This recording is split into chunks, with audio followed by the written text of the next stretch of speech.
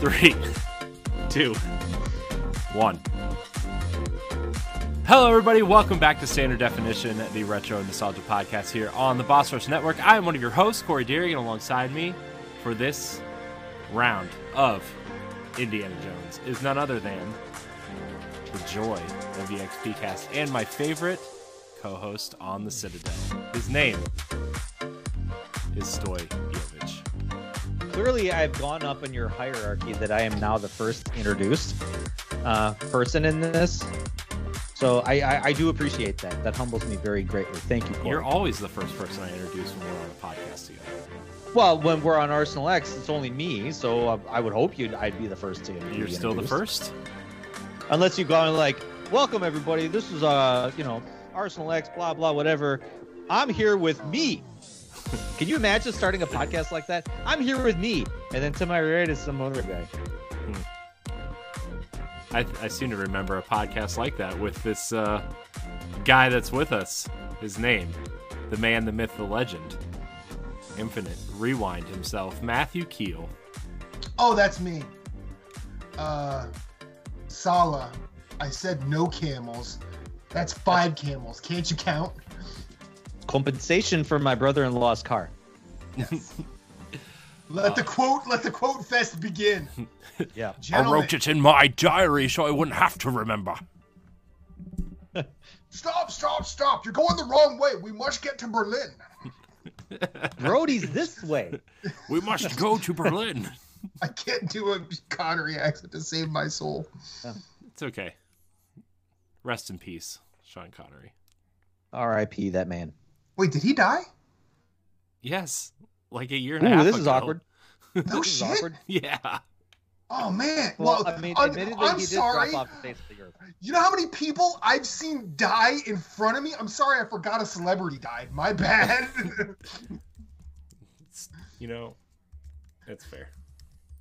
I don't know whether he's kidding or not. Is he I'm kidding? not. Does Matthew kill people? He I don't know. Like, he died on October 31st, 2020. Oh no shit. Yeah. I just want to ease my conscience. You don't go around killing people, right? No, I'm an X-ray tech at a trauma center, and it's a pandemic, so I've seen a lot of people die from COVID. Shit ain't fake, y'all.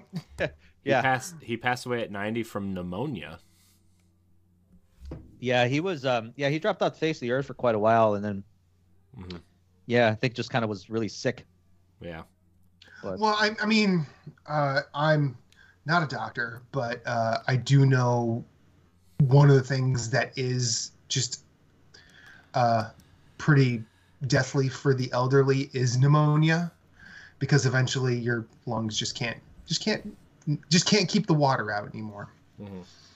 is that what they call the winter? The winter? No, that's the heart attack. What do they call like end state like pneumonia? That they call it something. Pneumonia.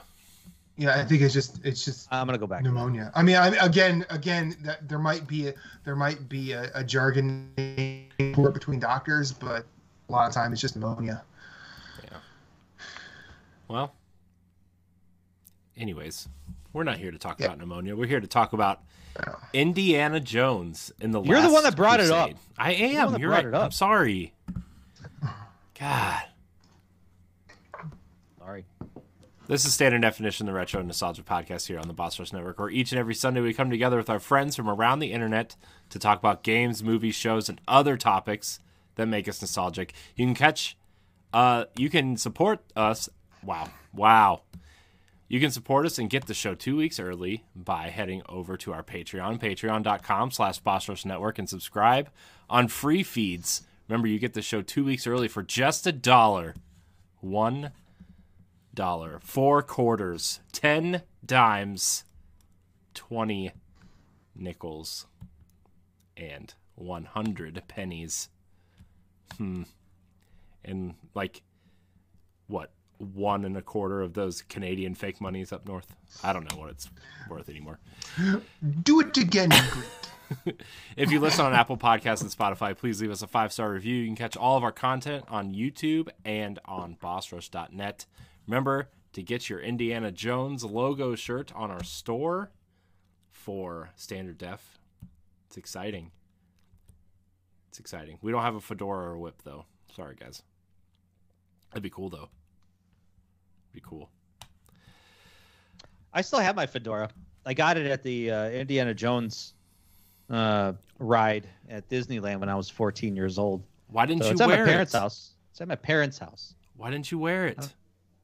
This is at my parents' house. Well, go there and get it. I can't go now. I mean, we could I pause. didn't think about it until just now. Don't worry. We have one more of these to do, Stoy. You can wear it for that one. Okay, I'll try to remember. I've always wanted to look good in a fedora. According to my wife, I just don't. Not a lot of people look good in a fedora. No. And also, fedoras have been ruined by a lot of assholes over the years. Yeah, actually, I think it's the hipsters that ruined it. Well, no, it's not. There's a lot of big tech assholes that wear fedoras. Like, it's a whole thing. We don't need to go into it. It's a whole thing. It's just easier to blame the hipsters, at least in my age, our age. So, guys, speaking of fedoras and people that can pull it off, Indiana Jones, am I right? The intrepid explorer Indiana Jones sets out to rescue his father, a medievalist who has vanished while searching for the Holy Grail. Following clues in the old man's notebook, Indy arrives in Venice, where he enlists the help of a beautiful academic, but they are not the only ones who are on the trail, and some sinister old enemies soon come out of the woodwork. There's your synopsis, guys.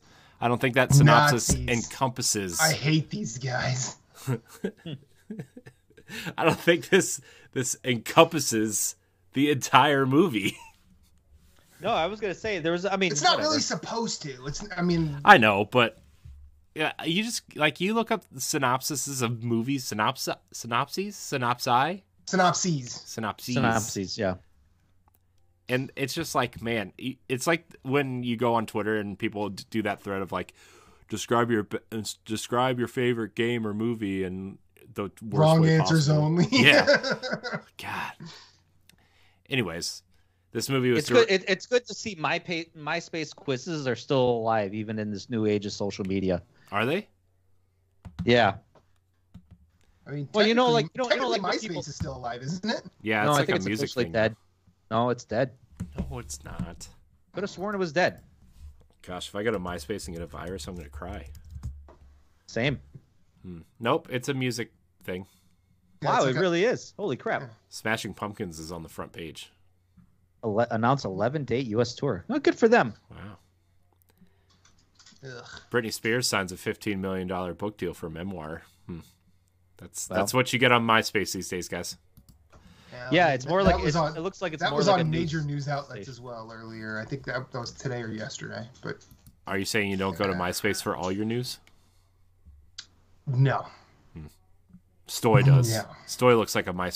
That's the reason I asked about it, because I knew one of you would go, and that way I don't have to. So thank you for that. Yeah, that was a trap. I trapped you. Corey. You did. What's your MySpace handle, Stoy? Cycle soccer guy. I don't remember what my handle was at the time. Man, it's been so long. I don't really remember what mine was either. I think my display name at one point on MySpace was Now with Spectacular Action Kung Fu Grip. Why I don't know. That didn't age well. It did not. It did not. But then again, like I've not actually logged into MySpace in a decade plus. It's probably been longer than that for me. Probably. Like I think I remember. No, it's been since right before I started X-ray school, so that would have been 14 years ago. Yeah. Yeah, that sounds about right. Yeah. So, Indiana Jones and the Last Crusade was directed by Steven Spielberg. It was released on May 24th, 1989. I didn't realize it was so long after Temple of Doom. It was over 5 years. Had a budget of $48 million, which was over double of what Temple of Doom was, and made $474.2 million at the box office about 120 million more than Temple of Doom. Overall thoughts on Temple of Doom. I'm pretty sure, based on conversations we've all had previously, we're all pretty high on Last Crusade. Sorry, I meant Last Crusade, not Temple of Doom. Yeah. Last Crusade. Yeah, I was gonna say. Yeah, whoa. yeah, definitely. Yeah. Definitely. Yeah. Overall thoughts, Stoy. We're going your way first. Oh, geez. Yeah, no, it was. I'm still actually trying to see if I can log into my old MySpace account. Suppose I should probably focus on. I typed in the Google search bar. Can you log into your old MySpace account? And apparently you can. You just have to remember the email that you used. Yeah, I don't remember the email I used. I don't even think my email is even in existence anymore. Yeah. Wow. Skaterboy69 at hotmail.com. Maybe that's what it was. Is it boy with an I? I just told it to you. Last Crusade was, I still hold that Raiders of the Lost Ark is the best one, in my opinion. Oh, 100%. 100%. Last Crusade is like a very, very, very close second. I mean, it literally captured all the magic and all the, kind of discovery that Raiders of the Lost Ark had, where it was like, it even started from the beginning where you got Indiana Jones teaching, and then all of a sudden, Marcus comes in and he's like, hey, I got a job for you. And then all of a sudden the job becomes a lot bigger than, what it was. So, or what he thought it would be. But honestly, just the grand sense of adventure and fighting a mortal enemy in kind of like a chase, it's like a race against time to get to the goal. That's what I love about adventure movies like that, because it's literally a race. And that's why I really liked Last Crusade and Raiders of the Lost Ark, whereas, Temple of Doom was more like, hey, let's get out of here. Whereas Last Crusade was like, let's race to the finish. Mm-hmm. Yeah. Yeah. What about you, Matt? Well, I mean, like Stoy said, I think if you wanted to step outside of taste and preference, Raiders of the Lost Ark is definitely the best pound for pound Indiana Jones movie. But Last Crusade will never not be my favorite at this point. And watching this, I actually watched this twice since our last recording, and once was with Reba, and the other was just streaming on the way to and from work and on my lunch and things like that. And this movie is just fun. Instead of it being, kind of masculine machismo adventure like Lost Ark and, for the most part, Temple of Doom, this is more of two very smart men finding ways to undercut each other at every turn, and also, Indiana Jones gets to do the "I'm gonna fight Nazis" thing. And I just want to say, Connery in this movie is wonderful, because he's definitely someone who played James Bond forgetting that he ever saw a gun in his life and is completely in awe of the shit that his son does. And it's wonderful. I love it so much. Or like the machine gun scene when he's in the back of the plane shooting the machine gun, and he straight up lies. He's like, sorry, son, they got us. I mean, when they first meet and you see Indiana Jones just pull the gun, shoot the Nazis, and he's just like, look what you did! It's so good. It's so good. But before I get to gushing, Corey, talk to me about your thoughts. So it's weird because when I watch these movies, I usually have them on the background and I never really pay attention to them, right? Except for really this one is the one I pay the most attention to. And I always thought that this was the best one. It's undoubtedly my favorite of the original trilogy, right? It's just everything I love about Indiana Jones is stuffed in this movie. But after rewatching them and actually really paying attention for the first time in probably a decade to these movies, Raiders, aside from a few special effects things, and obviously that you have to look past that because it's the 80s, right? Mm-hmm. But aside from that, that movie is definitely hands down the best one. with Marion and just all the things that happen in that movie. But that's still my favorite. I will still go to my grave saying that this is my favorite, right? This is Sean Connery, and like Harrison Ford and Sean Connery's chemistry in this movie is like unmatched. It's ridiculous. It's ridiculous. Oh yeah, and perfect like, father-son duo. yeah, and every scene Sean Connery's in, he steals the show. Like he's just he just steals the show, you know, whether He's Sean fucking Connery. I know, but it's just like like in every scene he's just like, I'm Sean fucking Connery. I know. Except I've never seen a gun before. well, so spoilers. We're like last night I recorded our MCU rewatch with Mark and Laron, and we watched Thor. Was the movie that we're on at the time of this recording, and like they get some big names in there, right? Like Anthony Hopkins is in there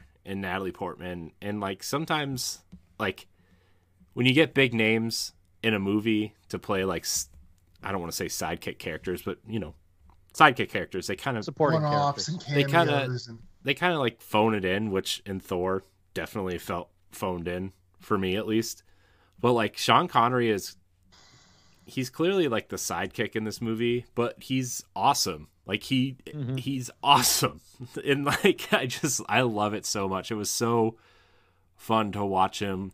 And like the motorcycle scene where they're being chased, right? Like, and he like almost falls out a couple times, and he's like doesn't understand how his son knows how to do all this, or like when they're on the blimp, right? Like that scene's funny. Or when do they you know how to fly a plane? Yeah. or like when he's running on the beach. Why? Yes. He's running on the beach and he uses the umbrella to like shoo the birds up and takes out the planes, right? With the birds. Like- Yeah. And brilliant. quotes fucking Charlemagne. Let my armies be the rocks and the trees, Yeah. And man, the birds this in is, the birds in the sky. this is like this movie is always going to undoubtedly be my favorite. Now, watching this and really kind of paying attention to it, like there's some issues I have with this movie that I didn't really have before, right? Like making Marcus Brody kind of an idiot in this movie, where like in Raiders they kind of set him up, he wasn't really an idiot, you know? Like I don't know if that's really a big problem, but it's just like something I noticed that kind of felt inconsistent with Raiders. I'll agree with you. That definitely was a change. He was kind of a bumbling idiot, where he was like the butt of jokes. Yeah. More so in this one. Oh, I've seen Marcus get lost in his own museum. Well, but see, also, now I'm not going to say that this was planned or anything, but there's definitely a difference between being in an environment you know and being in an environment you know about, but aren't necessarily wholly familiar with.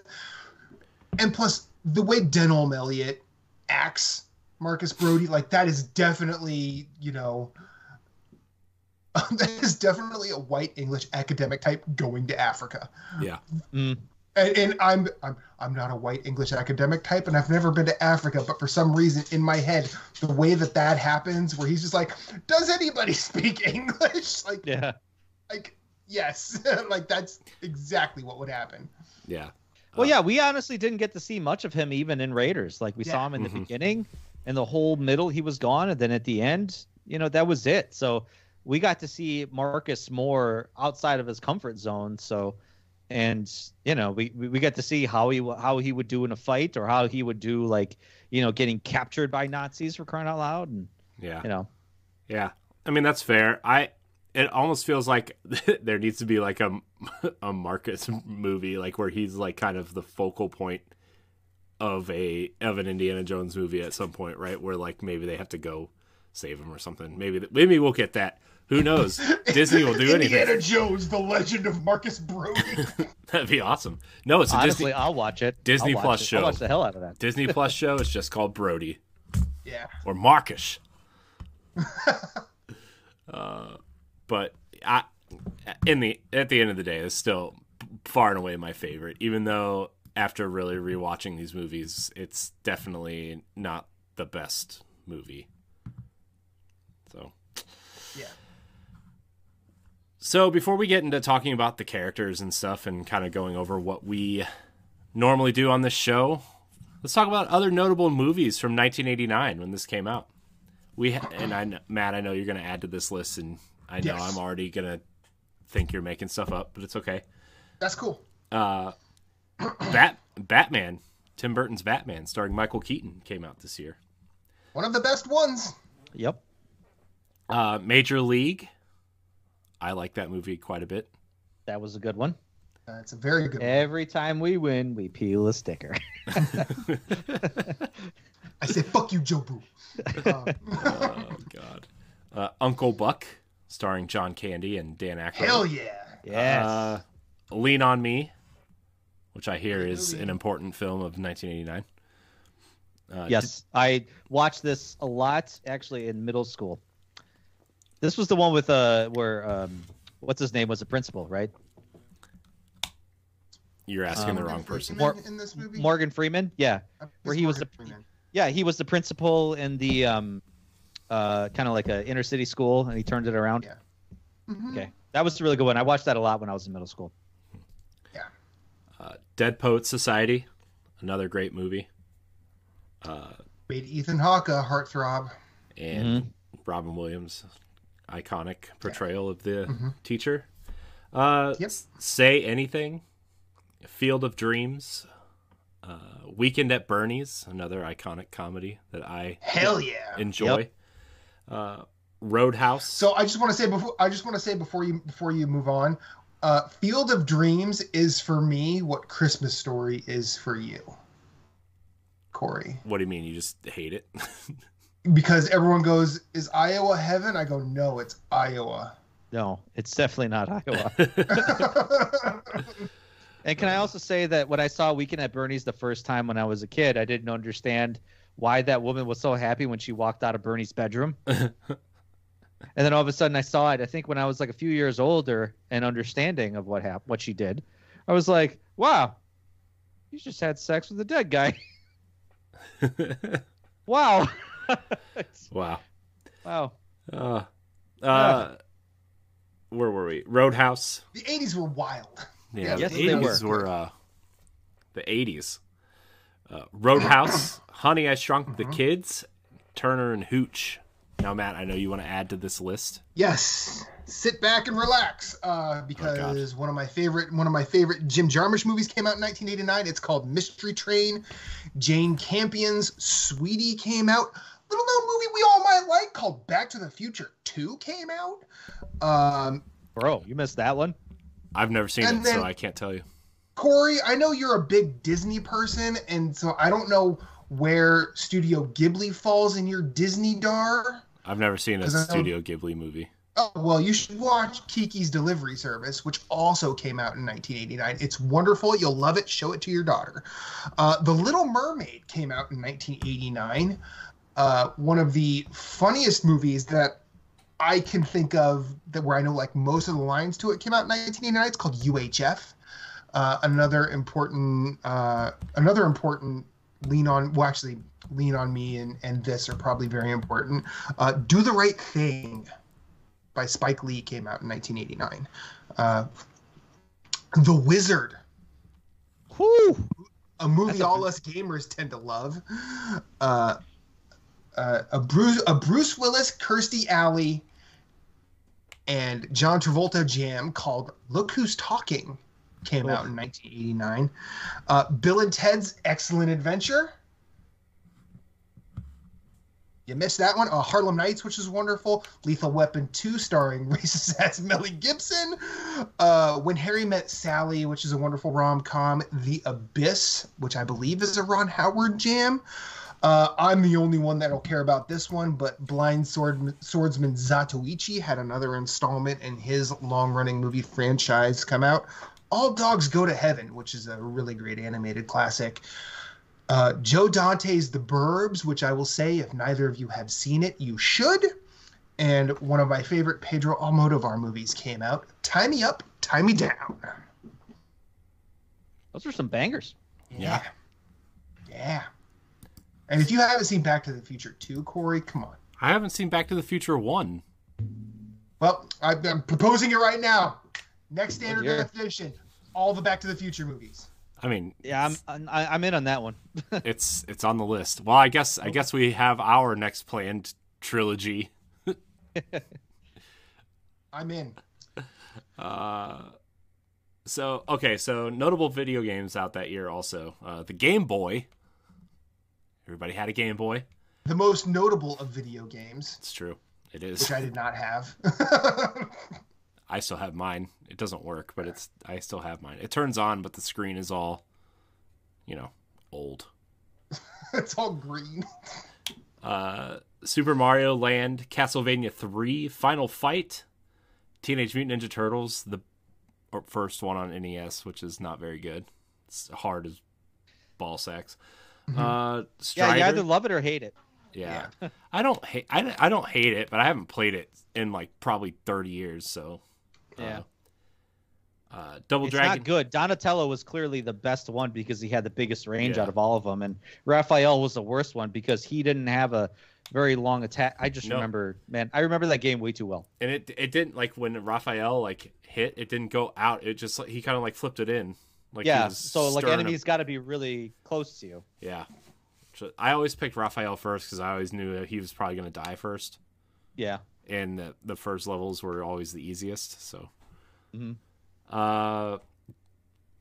Strider, Double Dragon Yeah. 2, Sim City. Did not know that came out in 1989. Golden Axe and River City Ransom. So those were the notable video games of 1989. Also some bangers. Matt, I know Did Tetris for the Game Boy come out in 1989 too? it did, but it came out on NES in 1987. That's why I didn't add it. But Okay. Tetris Fair. for the Game Boy, probably the most important piece of software Yeah. pre-2000. Yeah. You right. So Matt, I know you normally, wanted to talk about music. normally when we talk about this, I throw in some music because that's just who I am as a person. And this time I did some preparing beforehand for once. So 1989 was a banger year for music, y'all. Paul's Boutique by the Beastie Boys came out in 1989, which is one of the greatest hip-hop albums of all time. Also one of the greatest hip-hop albums of all time, 3 Feet High and Rising by De La Soul, as well as People's Instinctive Travels and the Paths of Rhythm by A Tribe Called Quest. I've heard of all of those bands. No, you haven't. Whatever. Bleach, Groups? the debut by Nirvana, came out. The Pixies' masterpiece Doolittle came out. Like a Prayer by Madonna came out. The Real Thing by Faith No More came out. Pretty Hate Machine by Nine Inch Nails came out. The self-titled debut Masterpiece by the Stone Roses came out. Bonnie Raitt's The Nick of Time came out. The Sensual World by Kate Bush also released in 1989. Cosmic Thing by the B-52s. On Fire by Galaxy 500. Automatic by the Jesus and Mary Chain. Oranges and Lemons by XTC. And I'm going to say this is the album by The Cure I think is probably the most overrated IMO. Disintegration came out in 1989. Cure fans, if you're mad, I'm sorry. I just think Pornography's better. They're all mad at you, Matt. I can hear them. Fair. I hear them Fair. all. Fair. It's fair. But I feel like that's a decent swath of music that came out. And it's all music that came out in 1989. Yeah. Mm-hmm. Yeah. Yeah. I enjoy the Beastie Boys. I will say that. I mean, Now, I'm not the music guy, okay? looking at this retrospectively, I think Queen Latifah's debut album came out in 1989 as well. And if you've not heard that, All Hail the Queen is wonderful. So, All right, let's get into the meat of this movie. Let's talk about the characters and some of this fun things that they did in this movie. Obviously, Harrison Ford reprises his role as Indiana Jones. I don't know if we can say much more about him. Like, he just he's the role. He is Indiana Jones, right? I mean, I'm gonna be sad when they recast him, but also like he's 900 years old at this point, and they're probably gonna need to if they want to do Indiana Jones again at some point. But yeah, he's great in this movie. I think this is probably his best performance as the character, especially like on the boat where he's talking to Kazim, right? Where he's basically gonna shove his face into the rudder of that boat as it's chopping up the back end of his boat. Yeah, that's a good scene. Cause, or some say Cosm. Yeah, so that's a good scene. Or like when he's battling the tank on the horse or whatever, and like he like falls off the cliff or whatever, and they're all looking over, and like they're all mourning his death, and he just walks up behind them. Yeah. Such a good scene. Yeah, where he's just like dumbfounded. He's just looking at him looking at the wreckage with them, and he's just like, oh, wow. Yeah. I just love that Sean Connery's like, all I needed was 5 minutes, and I could have just talked to him. And then when he's there, gotta get going. Yeah. Well, it kind of brings back to one of the kind of more important scenes of that movie. It was when they were on the blimp going, and they, I mean, never had a good relationship all throughout their life. We got to see that in the beginning with, when he was young, and then how it was just all about business, all about education, all about learning, never about being a father to Indiana Jones. Yeah. And then when they actually had time to really sit down and talk, they couldn't. There was like 30 years or 40 years that passed where like they couldn't really just sit down and have a conversation. It was just so awkward. And even like, Sean Connery was just like blew it off. Like, we don't do that. We're not that kind of father-son thing. Like, it was a really good scene that I didn't appreciate until I got older. And then I realized how that's pretty much how my dad and I are. So it's like, oh, wow, that's pretty it's such a minor note in the movie, but a very important one when you think about how tumultuous their relationship is. Mm-hmm. Yeah, I agree with you there, Stoy. Like, I mean, it's not like my dad and I have a terrible relationship. It's actually a really good relationship, but like we don't talk like deeply about anything, I mean, the most we talk about is like, oh, you watch the Browns lose. Yeah. It was a squeaker. Yeah, it was all right. Maybe next week. I mean, you know what I mean? It's just that kind of a relationship. It's not like we talk about like in high school we didn't talk about like dating or girls or whatever, but it's not that I don't regret my relationship with my dad. I just that's just not the relationship that we have. Up here? Jeez. Well, I mean, the reason we didn't start this till later in January was because my dad passed in late December. He passed on Christmas Eve. And this scene hit me in a lot of ways because I started to think about what I actually talked to my dad about, and very much in the way Sean Connery said, like, I let you be your own person. I talk and do all that, which I think in the movie is supposed to kind of play as semi bullshit. Mm-hmm. I kind of feel like that's how my dad really was. Like, he left the talk about, girls and growing up and things like that kind of to my mom. Mm-hmm. Fairly or unfairly, that's like a different conversation. But I did, like, since he's passed, I have just sort of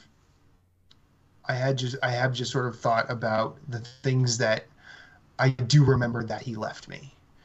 And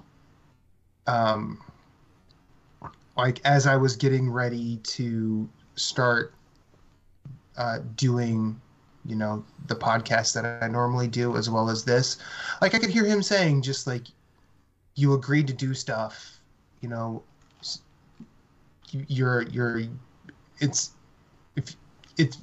a sign of integrity to, like, keep up your agreements. And I also know that like I also know that he would say like if you think this is too much, like step back but at least be honest and take your and stand up and say like, hey, this is on me. This isn't about anything else. So that scene, I do get that scene. I may not be able to articulate it in the best at this particular point, but I did kind of almost tear up. And like when Reba was next to me and she's like, "You all right?" And like I'm like, "Yeah, I'll be good. If I need to talk, I'll let you know."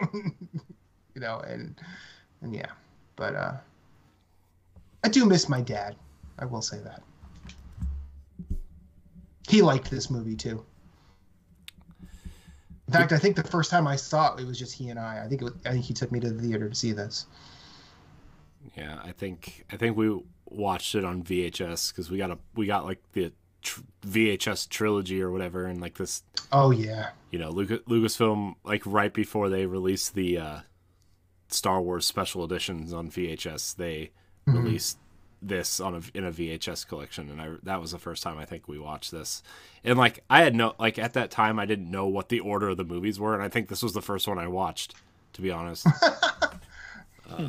And then I watched the other. Well, the nice thing about all these is that none of them really are kind of like follow a timeline. Like you can watch them all individually and not feel like you're lost. Yeah. You know? Yeah. And I mean, I think that's the good thing about them too, is like you can just kind of, if you don't want to watch Temple of Doom, you don't got to watch Temple of Doom. You can go watch Kingdom of the Crystal Skull first if you really want to. Yeah. Totally watchable movie, by the way. Yeah. Stoy just looked down in disappointment. No, I was like, sure. No, it is. It is. I give it a bad rap. Everybody does. You're not the only one, to be honest. Yeah. No disrespect, Stoy. You ain't special here. Yeah. I know. I remember when the complete trilogy or the complete adventures came out, the box set. Everyone was like, "Oh, it's nice they gave you a coaster with your original trilogy box set." And they were talking about the, you know. So. Yeah, and guess what? You paid them for it, so. Yeah. Joke's on you. Sean Connery. They didn't give you a coaster. You paid for it. So. Did. Sean Connery plays Henry Jones Sr. very capably in this movie. Fuck, he does. God, he's the best part of this entire movie. Hell yeah. Oh, man, from like the scene where he's like, where they go into the castle, right? By the way, what a great scene that is, by the way, where they walk in and he's like, he puts on her beret or whatever and she puts on his hat and like they just kind of like switch clothes or whatever. And he's like, fucking terrible, but I love it. It's so bad. This is a castle, isn't it? We are here to view the tapestries. We have many tapestries.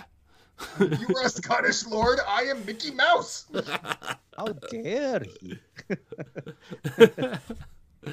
Oh, it's such a good scene. When you think about it, that was a Nazi stronghold. There was Nazi military operations there. And the fact that you had one old butler guarding the gate, I mean, come on, Nazis, get your shit together. I mean, they wonder why they lost the war. Yeah, you wonder why you lost the war.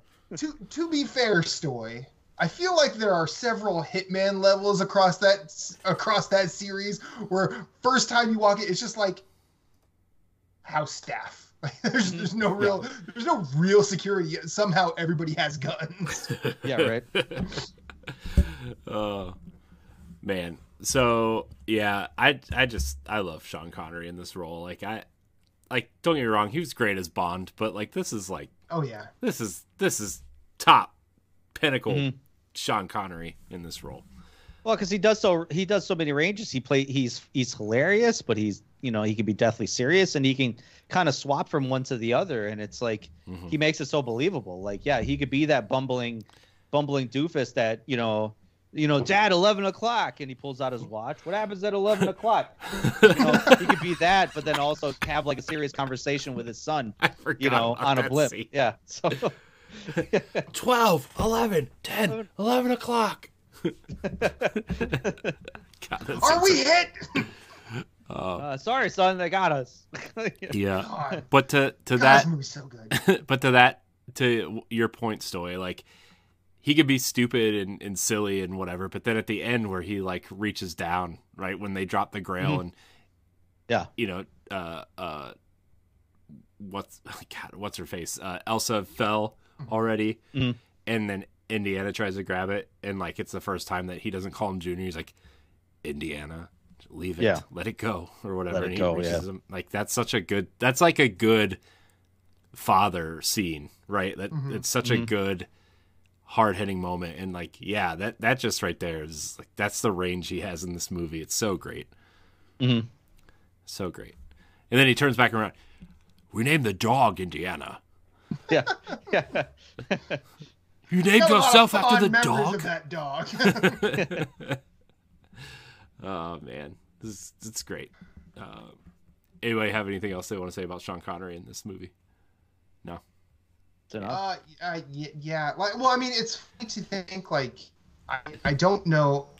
You think of what Sean Connery has done post Bond, and I think like the range between Bond and Last Crusade includes The Untouchables and the cult classic Zardoz, which I don't expect either of you to have heard of, especially you, Corey. Maybe Stoy has. I think you just made that word up. I have. Look up Zardoz, and if you ever want to watch it for a standard definition, please let me come, because it is wild. Man. Don't forget League of Extraordinary Gentlemen after this. That was after The Last Crusade. I'm kind of disappointed that we haven't talked about his magnum opus, The Rock. That's after The Last Crusade. So. Yeah. Or The Hunt for Red October. Also after Last Crusade. Like, Red October standing by. We're still kind of talking. We like to celebrate everything he does, I guess. Sure. Connery ruled. We'll have to do Connery Bond movies. I mean, do all of them. They're all like watchable in their own way. I know, but I mean, I know. Her Majesty's Secret Service is still the best one. I'm seeing that right now. And that's the Lazenby one, which everyone seems to hate for some reason, because they're wrong. But it's fine. They're allowed to be wrong. True. Right? True. I mean, they're allowed to be wrong. Julian Glover as Walter Donovan. He's probably the biggest bad of this movie, right? Besides the Nazis. He's the opportunist. Yeah. That twist, man. Mm-hmm. Remember at the beginning, he's like, don't trust anyone? Oh, man. Then the chair, like, Didn't he gets I up. tell you not to trust anybody, Dr. Jones? He gets up and when he gets up from the chair and you see that it's him, it's like, whoa! Yeah. Whoa. I forgot that was like a big reveal. Like, I just always know that he's a villain, but then I paid attention and he's in the chair and then he stands up. He's like, whoa! The chair was backwards. You couldn't see he was sitting there. And then it was him. Whoa. That's all. That's all I got. Fair. And then, like, obviously the scene with the Grail, right? Where he was like, that's the cup of a king or whatever. And it's like this one that's all super bejeweled. Yeah. And then you see him, like, melt away and turn to sand. Now, I forgot to look this up. He chose poorly. I forgot to look this up before coming here, but I'm pretty sure Donovan drinks the cup that looks the most like the Holy Grail from Monty Python and the Holy Grail. Mm-hmm. Yeah. And I think that's funny. It is funny. Because we all know Monty Python and the Holy Grail is what you look for Grail lore. Well, yeah, it's the most accurate. I mean, you don't? I mean, only if I want to know what your favorite color is. or the airspeed velocity of an inladen swallow. Or the knights who say D. Well, D. It's knee. knee. Yeah, there you go. No, they are no longer the knights who say knee. They are the knights who say ippy, ippy, ippy, bacang. Whoops, I know. Or the knights who formally say knee. Yeah. With man, another shrubbery. I'm putting a little distance apart so we can make a little path and look nice. Last Crusade. Let's go. Come on, folks. No, we're not. We're fine. We're fine. Look at Drank the look at cup Stoy. that was Stoy's the most got- like the Monty Python Holy Grail, and died. Well, Elsa did set him up on that one. Yeah, It's true. yeah. Obviously, she was. She played both sides, definitely. She did. She did. Mm-hmm. And then she tried to flip back at the very end. Yeah, Man. That's all she wanted. Yeah. I mean, Yeah. she was just about as, selfish in her quest than as anybody, really. Mhm. So, two sides of the same coin. Is that the right phrase? You're correct. Denholm Elliott plays Marcus Brody. We kind of already talked a little bit about him earlier. Kind of, I kind of had an issue with how dumb he came off, but also like we already kind of talked about that. Yeah. So,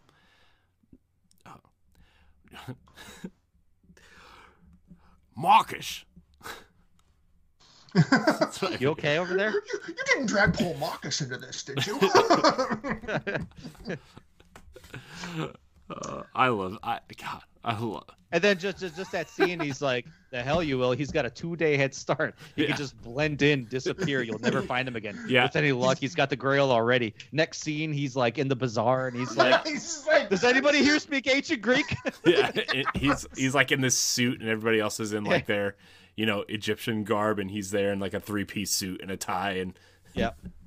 the whitest person there. Like he's just, it's so good. That was such a good sequence. I know, it was so good. Allison Duty played Elsa Schneider, the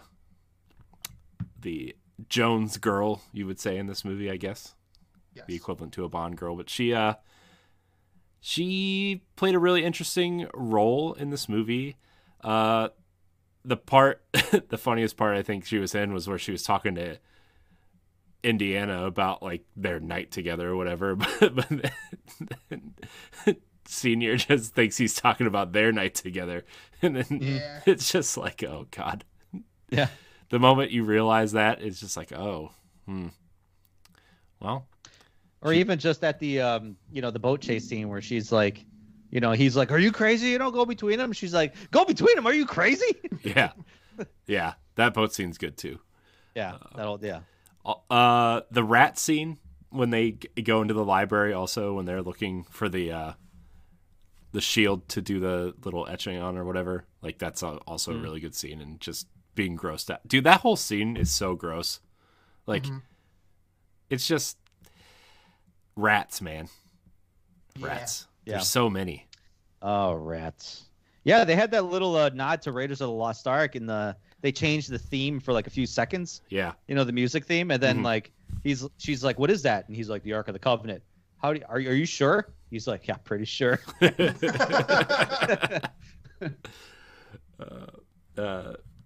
Kevork Malakian played Kazim. Kazim. He's Kaz, or some say Kazim. I'm gonna make the Bloodborne reference every time, just because that helps me say his name correctly. he's kind of plays like the protector of the Grail secrets, right? And him and his group are the protectors of the Grail, and obviously his group helps. What was their order called? I'm drawing a blank now. Yeah, I don't remember. I forget what it's called, but they have the I think the original Christian symbol. I forget. If one of you wants to look it up, I will. I'm looking at it. I will vamp for a little bit, but I think it's funny that Elsa her debut was a Bond film. Ooh, really? View to a Kill, a Timothy Dalton Bond flick. Wow. Yeah. Was she like the Bond girl? Oh no, I'm sorry. It's a Roger Moore Bond flick. I apologize. Ooh. Yeah. some people might say the most charismatic of the Bonds. Brotherhood But yeah, of the Cruciform Sword. Yes, that's it. Yes. Cool. He had a tattooed of the Cruciform Sword on his chest. And wore a fez, according to Wikipedia. So he did wear a fez. His mustache, though, also on point. Dude, that looked for some reason, like for me, that looked like the fakest thing in this movie. Just like, wow, that looks like was it the is just realest glued to his face. That was the realest part of the whole movie. Oh God, it's a good stash. That suit, by the way, he's wearing when they're like, when they're trading the Bentley for the Rolls Royce. Yeah, the Rolls Royce, is like pretty awesome. Oh yeah, the black pinstripe suit. Oh yeah, he's wearing the shit out of it. Yeah, too. he is, dude. Yep. And the red like boutonniere flower thing. It's good. It's a good look. I wish I could pull that off. Me too. I could barely pull off this hoodie. Okay. I think you're doing all right. Also, I do like the fact that they Indiana and his father kind of just glaze over the fact that they are now Eskimo brothers. Yeah, I know. Like, what? I'm just like the next man. Yeah. I was the next man. Yeah. That'd be a weird relationship to know that you had with your dad. Yeah. John Rhys Davies reprises his role as Sallah. Just a great character. I love this guy. I love Sallah. I love Sallah. Sallah. Rules. He's so good. I love it. Not really much else to say, but just wanted to point out that Sallah made an appearance and it made me very happy. No singing though. No singing. No. River Phoenix played young Indiana Jones. So this is the scene I kind of want to talk about the most, actually, is like the beginning of this movie. Is really like, it's really fun, and it's a nice kind of like mini origin story, I guess. And I understand that they were probably prepping for young Indiana Jones, and they, this was kind of like the intro to that as well. But yeah, it was a little bit after that the young Indiana Jones TV series did come out. I forget who the actor was. Yeah. But well, I think they were planning on it being River Phoenix, but didn't he die before that point? He died. So he died pretty shortly after this movie. Yeah. So, that whole scene where, it's like a Boy Scout troop or whatever, and they're going, and him and the one kid kind of sneak off and spy on the treasure hunters, right? And that whole scene where he kind of sneaks down there and tries to get. Who's at our house? Why is our garage door going up? It's almost 10 o'clock. Can I say just like a little side note? I saw this movie in the theater, and when the movie first started, all these scenes were happening, and I think went to my mom to say, this is not Indiana Jones. This is a different movie. We're in the wrong theater.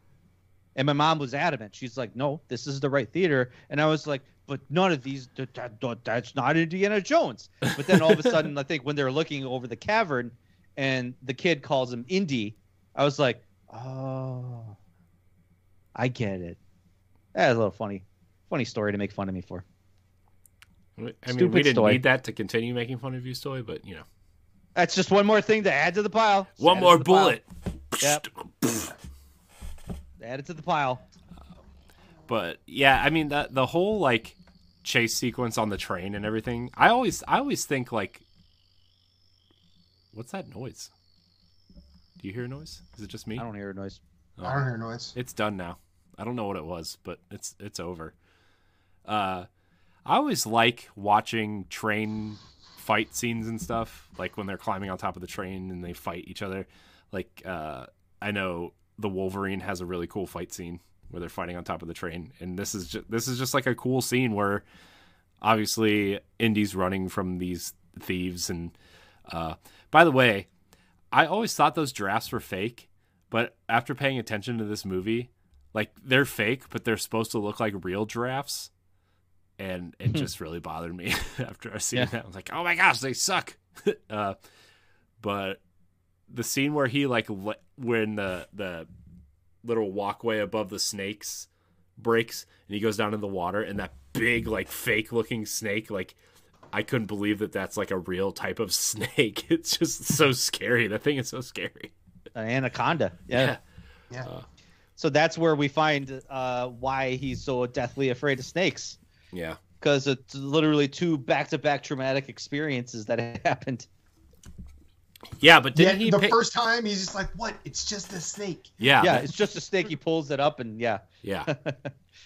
And then that snake comes back to get the bad guy. So I guess he wins there. Also, when he whips himself in the face, I guess they had to say how Harrison Ford got the scar on his face. Yeah. So that's, he whipped himself. Nice little touch there. I didn't think this was too much of an origin story. Sometimes, like, when they put origin stories in, like, some sort of beginning of the movie, it kind of, like, sometimes it sucks. I didn't think this was too much, though.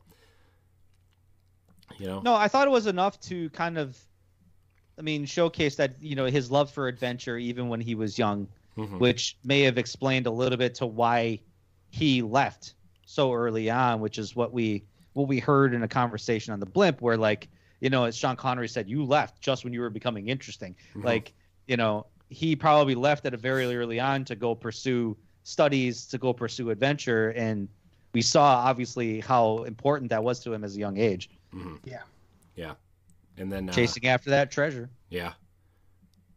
Still saying it belongs in a museum that young. What a guy. Yeah. Okay. Also, his friend, like, obviously he's, like, supposed to be the comic relief of that opening part, and he just starts playing the trumpet when they get into his house, like, right in their faces. It's like, God. Yeah, right? The boat scene right after that, too, is pretty cool. It belongs in a museum. So do you. All right. So let's move on from there. Robert Edison plays the Grail Knight. That does a very adamant job at that. He's very believable as a 2,000-year-old man guarding the Grail. I like when he tries to pick up the sword to fight and he just kind of falls over. That's pretty funny. That man hasn't moved for 2,000 years, so yeah, he's going to be a little sore. Yeah. I wonder how many times he's read through that book he was looking at. The Bible? You think it's was the that Bible? I don't even. No, I was I have just no wondering idea what it was. how many. I don't know what book it was. I just want to know how many times he's read through it. Probably a few thousand. Like, Yeah. I mean, he could probably, like, if that's all he's doing all day, right? Like, he probably could read it in one day. Yeah. Maybe he takes Or a he's break. like, man, I know this too well. And so, and it kind of begs the question, like, what else did he do other than just drink from the Holy Grail? Somebody's got to arrange the cups somehow. Maybe he's like, I don't like how this is set up. I'm going to move them around. Like how you move furniture once in a while in your house to make your house feel fresh. Like, I mean, who knows? Maybe Indiana Jones wasn't the first to discover that place. Maybe. True. Maybe routinely, week after week, someone bumbles in there. It's true. And it's like, hey, what's going on here? And then a lot of people just chose poorly. Yeah, exactly. Maybe. And then he has to clean up their dead ashes and, put the Grail, the fake Grail back and clean it. The ashes back on the pile. But moreover, I'm just asking, like, so did he leave? Because, like, he just said you couldn't take the Grail past the seal. Yeah. Like, my guess is he had to just get outside and take a walk. I'm like, what's the sun look like? Huh, still hot in this desert. I don't know. He looked pretty pasty. Oh, I didn't say he stayed out there. I didn't say he stayed out there. But he had to just stretch his legs a little bit. Yeah. He might have been, aged from, time. I mean, but but his delivery though is very good. You chose poorly. I like how he says it after he dies, though. Yeah. It would have been cooler if he said it before he died. In that way, like right into his face. Like, yeah. You chose poorly, you bastard. Really funny. I He's just like do as soon like as, that, as soon as it touches lips, he's like, "Ha ha, fucko, you gonna die." You chose poorly, bitch. All of a sudden, he just turned straight hood. I like that castle was actually based off a real place. Like that wasn't a prop. Yeah. At least the outside of it. Yeah. It was a Castle Petra in Jordan. Mm-hmm. They literally built it into a wall. So Yeah. pretty cool. It is cool. Yeah. Because when I first saw it, like I remember I saw the movie and I was like, "That's pretty cool." Like I thought it was a set, and then like I heard like it was a real place, and I was like, "That's even cooler." Yeah. Yeah. The puzzles inside were cool. And so like obviously there's like a big thing where like they sent a guy in and he gets decapitated like right away. And Yeah. Well, they sent multiple guys in because there were multiple bodies there. yeah. Yep. Only the penitent man will pass. Yeah. Penitent man kneels before God. Yeah. And it was just really cool how like his dad, like he had to use the I guess we should probably talk about that too, where like his dad gets wounded, and might die if he doesn't go get the Grail, and that was like a big incentive of him to go get it, right? And so that was cool. Also, it kind of just looked like when he brought it out, he just poured peroxide on his dad's wound, and he was all better. Oh, it did turn white. So Yeah. And fizzy, lots of fizz. Yeah. Maybe some Sprite in there, Well, I mean, it's the healing power of the Grail. Yeah. So that was cool. Also, like the leap of faith part is like really. Every time I watch it, I'm like, man, that like you don't see it until after like he steps out onto it, but there's like a plank there that just looks like the rest of the rocks. That's what I find so fascinating, because that's another thing I think about. Like, how did they keep that looking like the background the entire time? Because shit changes over time. Yeah. Like, especially over a long time. Like, how does that just stay camouflaged in the way that it does? I mean, maybe the knight just goes out there and like scrubs it down, or Maybe, paints it, or covers it with the ashes of the dead people who drank from he the was doing wrong something Grail. else. He had other things to do. I don't know if he did. He had to clean his boots. How did he take a shower? Like, how did he bathe himself? pretty sure he didn't. Yeah. It was Pretty ripe sure he in there. didn't. Yeah, it was pretty. It was pretty ripe in dank in that. there. It was ripe in Yeah. that Grail chamber. It had Just to be. saying. Oh, God. Just saying.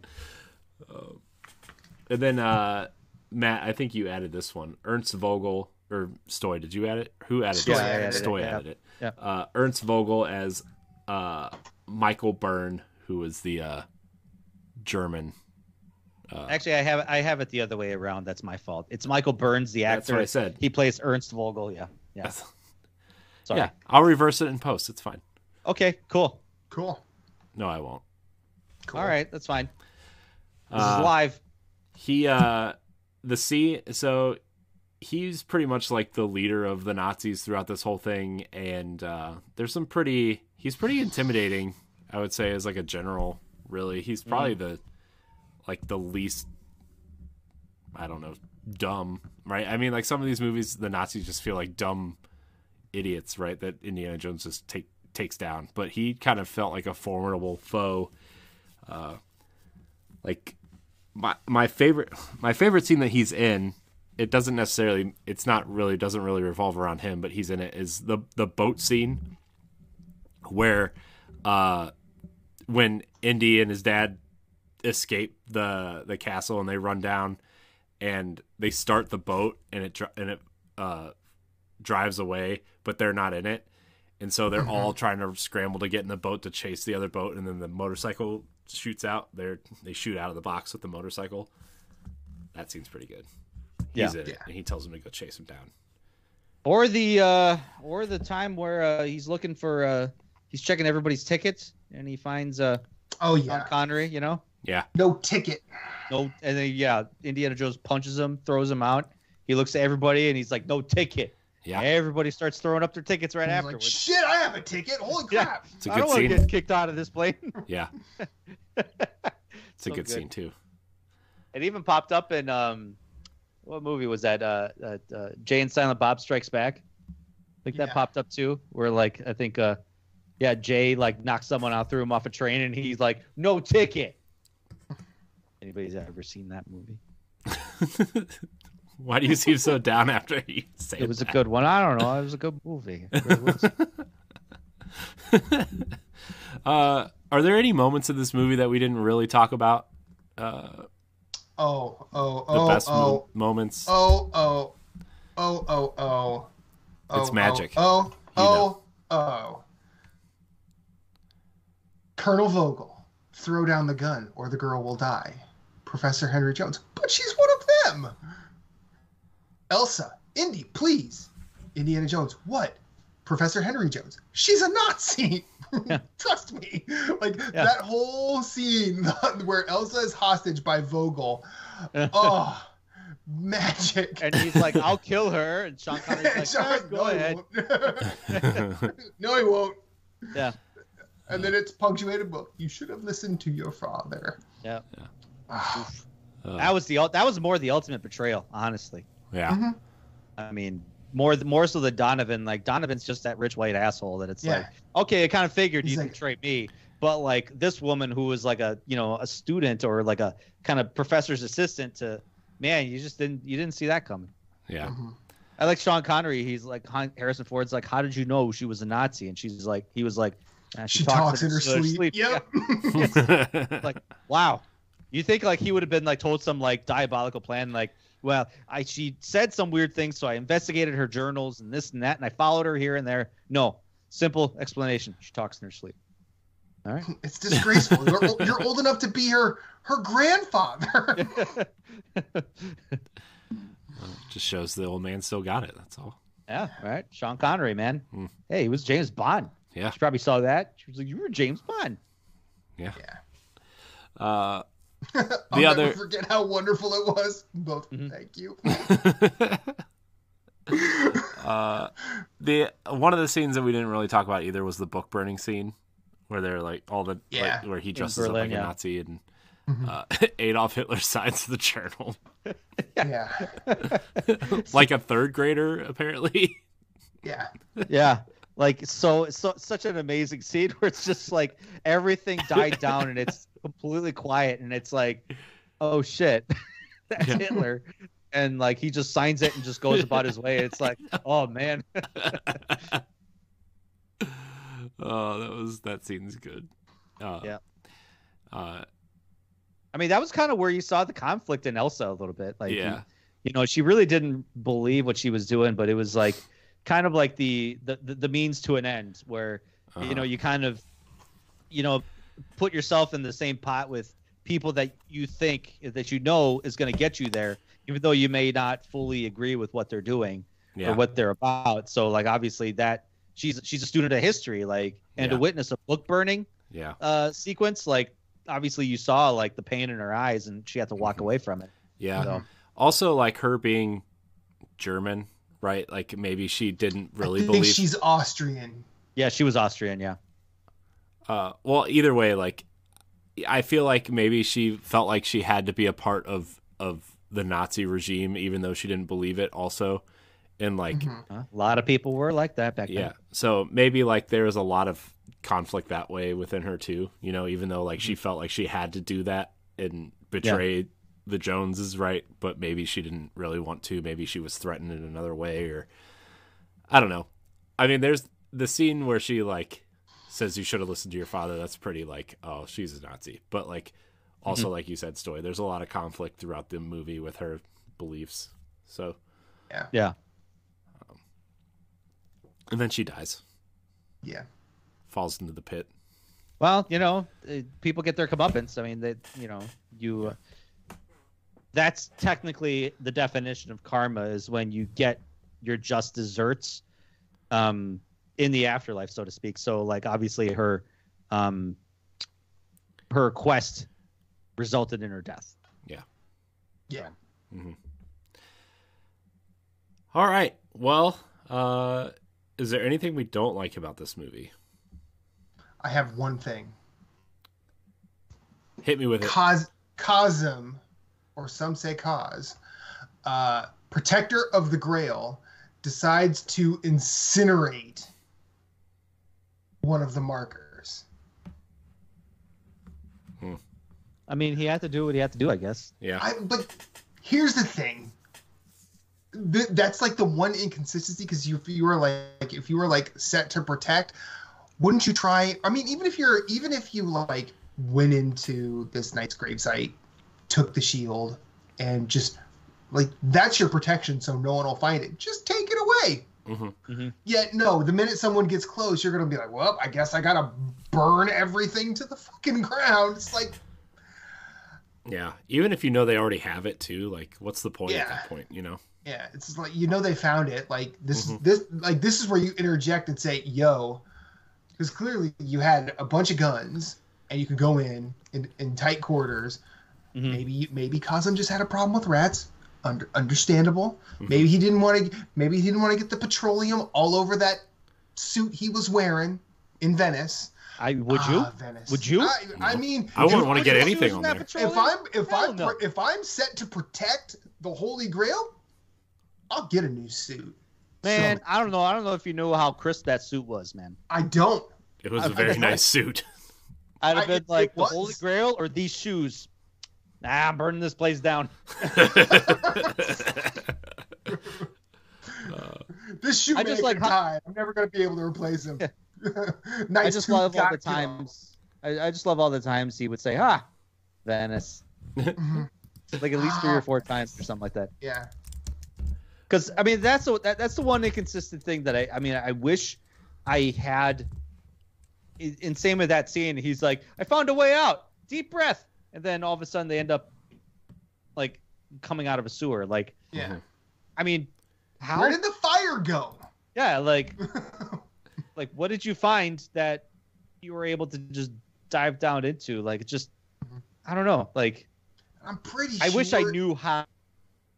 I'm pretty sure if you're submerging into petroleum and you open your eyes, you probably end up blind at that point. Yeah, I would imagine that probably wasn't burn the eyes pretty well, but it's not like you can see very well underwater even if you open your eyes. Yeah, even in normal water. Yeah, I mean, I'm one to forgive, kind of a little bit of stretches of the imagination when it comes to movies. Sure. But that one, I remember even at the time when I was a kid, I was like, that was the part that just didn't make sense to me. Yeah. Yeah. But whatever. I mean, I'm past it. Yeah. It's just a movie. All right. So we need to rank this, right? We need to rank this. But before we rank, okay, we need to talk about Henry Jones Sr. and Marcus's secret handshake in the tank. Oh yeah. What a like that is how did it go? How did it go? It's like I don't know. They did some kind of like weird bird dance, restoration or whatever. Like just. Oh, God! I was like, this is like, God. They're like children in this tank. Yeah. Genius of the restoration. I don't know, something like that. Yeah. It was funny. I liked it. I know it's kind of corny or whatever, but I kind of liked it. Yeah. I mean, it's definitely two academics that completely forget where the fuck they are at. Yeah. We're here to rescue you, and then all of a sudden the Germans are coming back into the tank. Like, well, guess not. All right, it's time to rank The Last Crusade. So, okay, they say genius of the restoration, and then Marcus responds with aid in our resuscitation. That's literally the first time in my life I've actually known. I know what they say now. Now it's just gonna be stuck in your head forever now. Yeah, genius of the restoration. I don't even know what that means. What does that mean? Exactly. I don't know if they know what that means. I don't think they do. They probably got drunk. I really and don't. Just it's probably some real big inside joke that they don't even know how it came from, where it came from. Maybe they're friends. Maybe they were friends in real life, and that's where it came from. Mm-hmm. I don't know. All right, guys, let's rank this movie. Yeah. So our current standings right now is Temple of Doom at number 2 and Raiders of the Lost Ark at number 1. I think we can all agree this is better than Temple of Doom. Yes. Are we going to put this above Raiders? Now, don't take into quality. Don't take into... Obviously, Raiders has some pacing. It's better pace and has, better... It's better. But this is our favorite. This is our ranking list. Do we want to put it? If we're... I'll throw my sword on the table here. It's my favorite. It may not be the actual best, but it's my favorite. So yeah, this is. I'm willing to put it above Raiders. I personally am also willing to put it above Raiders, but I will also listen to the other side. Yeah. I acknowledge that the majority of people that I know that love the Indiana Jones movies always put Last Crusade first, being the best one. And in some cases, I'll agree with them because it's funny, it's adventurous, it takes them to some crazy exotic locations. Mm-hmm. I mean, the action is great, the pacing is great, all the characters, everybody's greatly, well casted. But I still put Raiders first, just because of, for me, we really got to. I mean, it was such, to me, Raiders is the origin story of who he was and kind of stumbling on his way as becoming a great adventurer. And then we see in The Last Crusade where we see him in his prime, so to speak, where he's like, yeah, I'm the man. I know what I'm doing here. So Raiders first for me. This is 1.5. I think the only way I would try and poke holes in not like that. I mean, I've said this before. I said this early in the show. Raiders of the Lost Ark is the best film in this series. In terms of I would say that this is more of an origin story than Raiders. And we saw that Temple of Doom is a prequel to Raiders of the Lost Ark. Right. And here we get Indiana Jones at I forget when this takes place. I forget when. 1938. So it's after Raiders and Temple of Doom. Yes. Mm-hmm. So this is probably him at his smartest, most wily in terms of being an adventurer. I do like the fact that he opens the movie saying 70% of archaeology is done in the library. Yep. And X never marks a spot, but X marks the fucking spot in this one. But that would be the only counter I would do that. But also this is friggin' subjective. So I would say, do we want to do what we want, or do we want to go with the tide of humanity on this one? Because I feel like the tide of humanity will hold up Raiders and Temple of Doom before Last Crusade. Really? Temple of Doom? I think the tide will overwhelmingly say Last Crusade is the best. Pardon me? I would think that the tide would say Last Crusade is the best.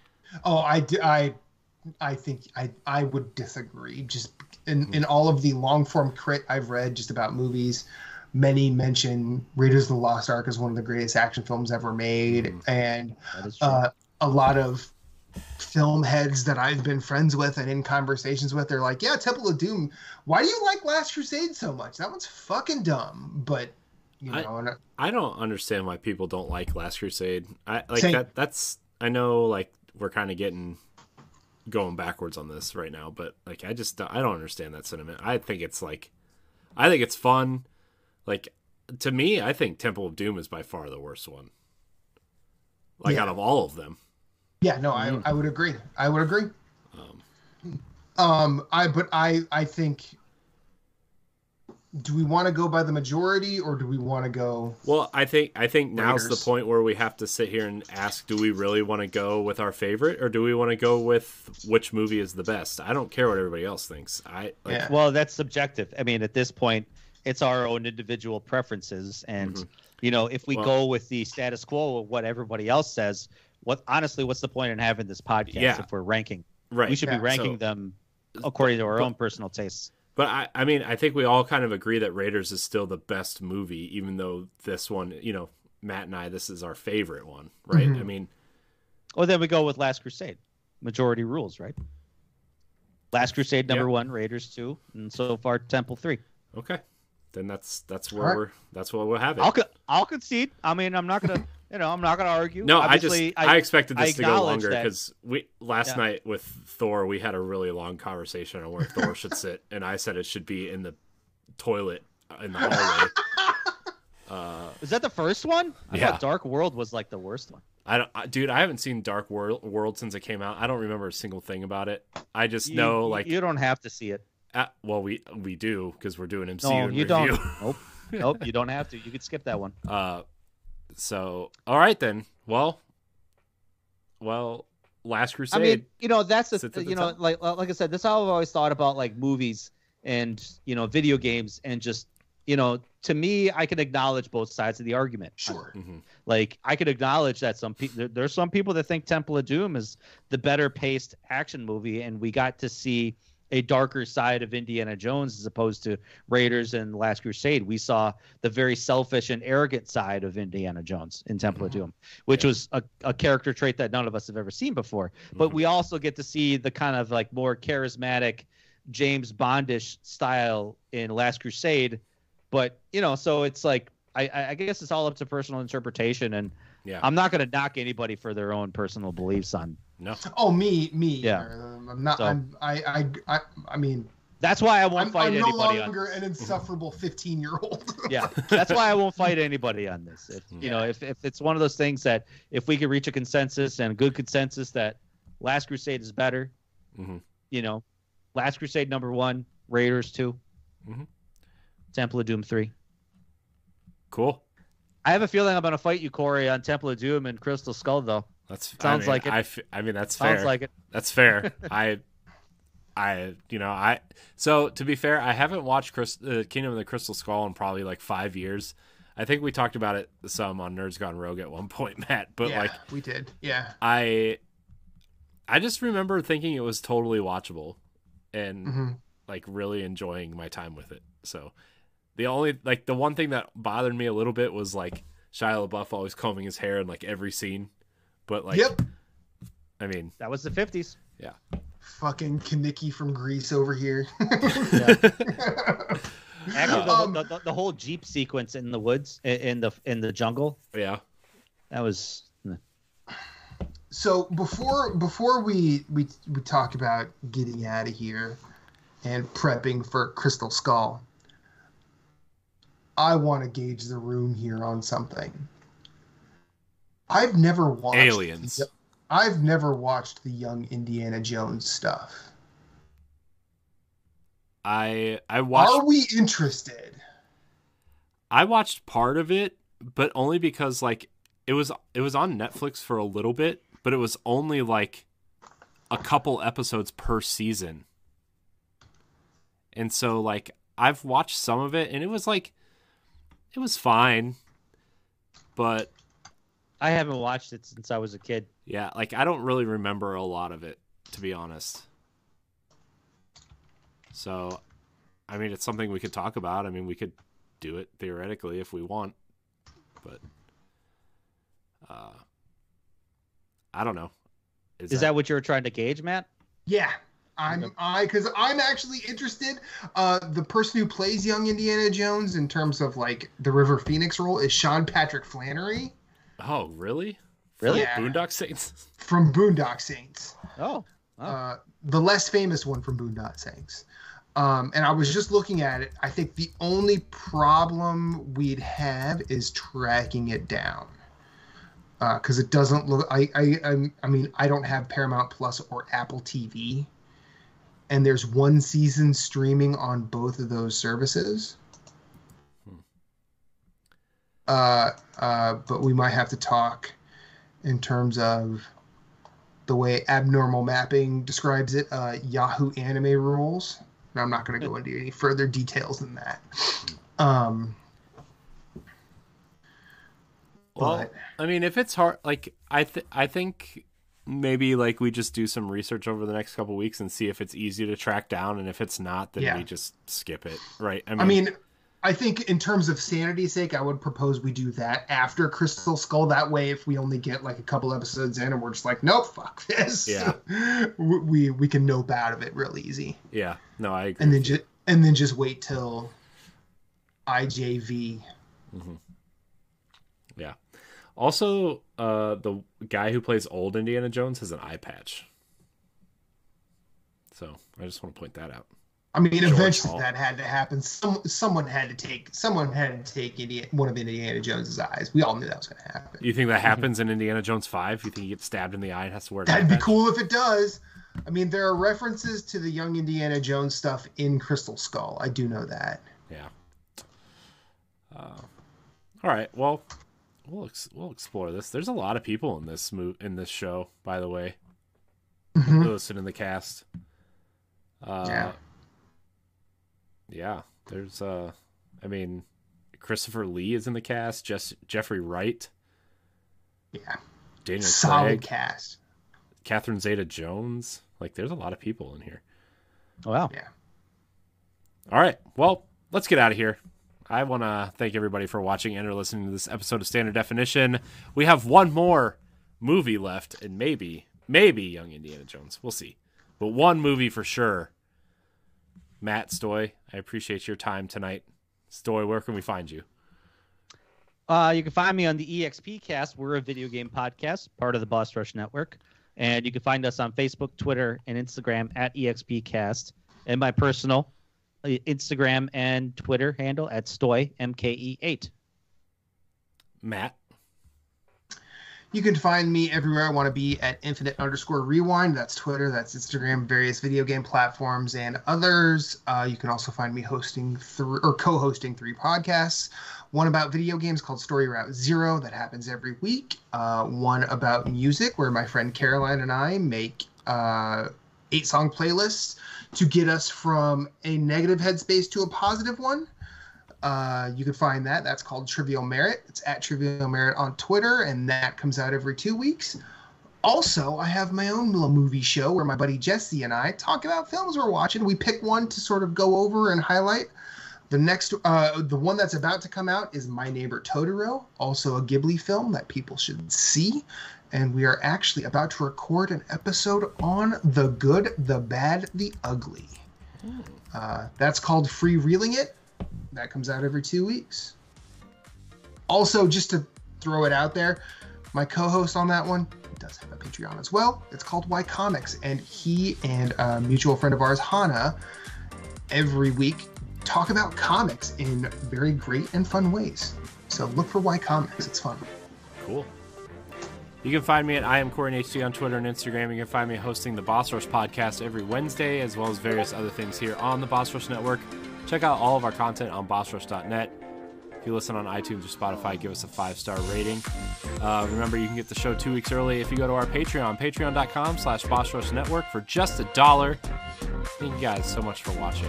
And until next time, we love you. Goodbye. I appreciate you. I don't really love you. That seems kind of weird, especially since I don't know you. I love Coward. you. I love you. I don't just open my heart to anybody, man, okay?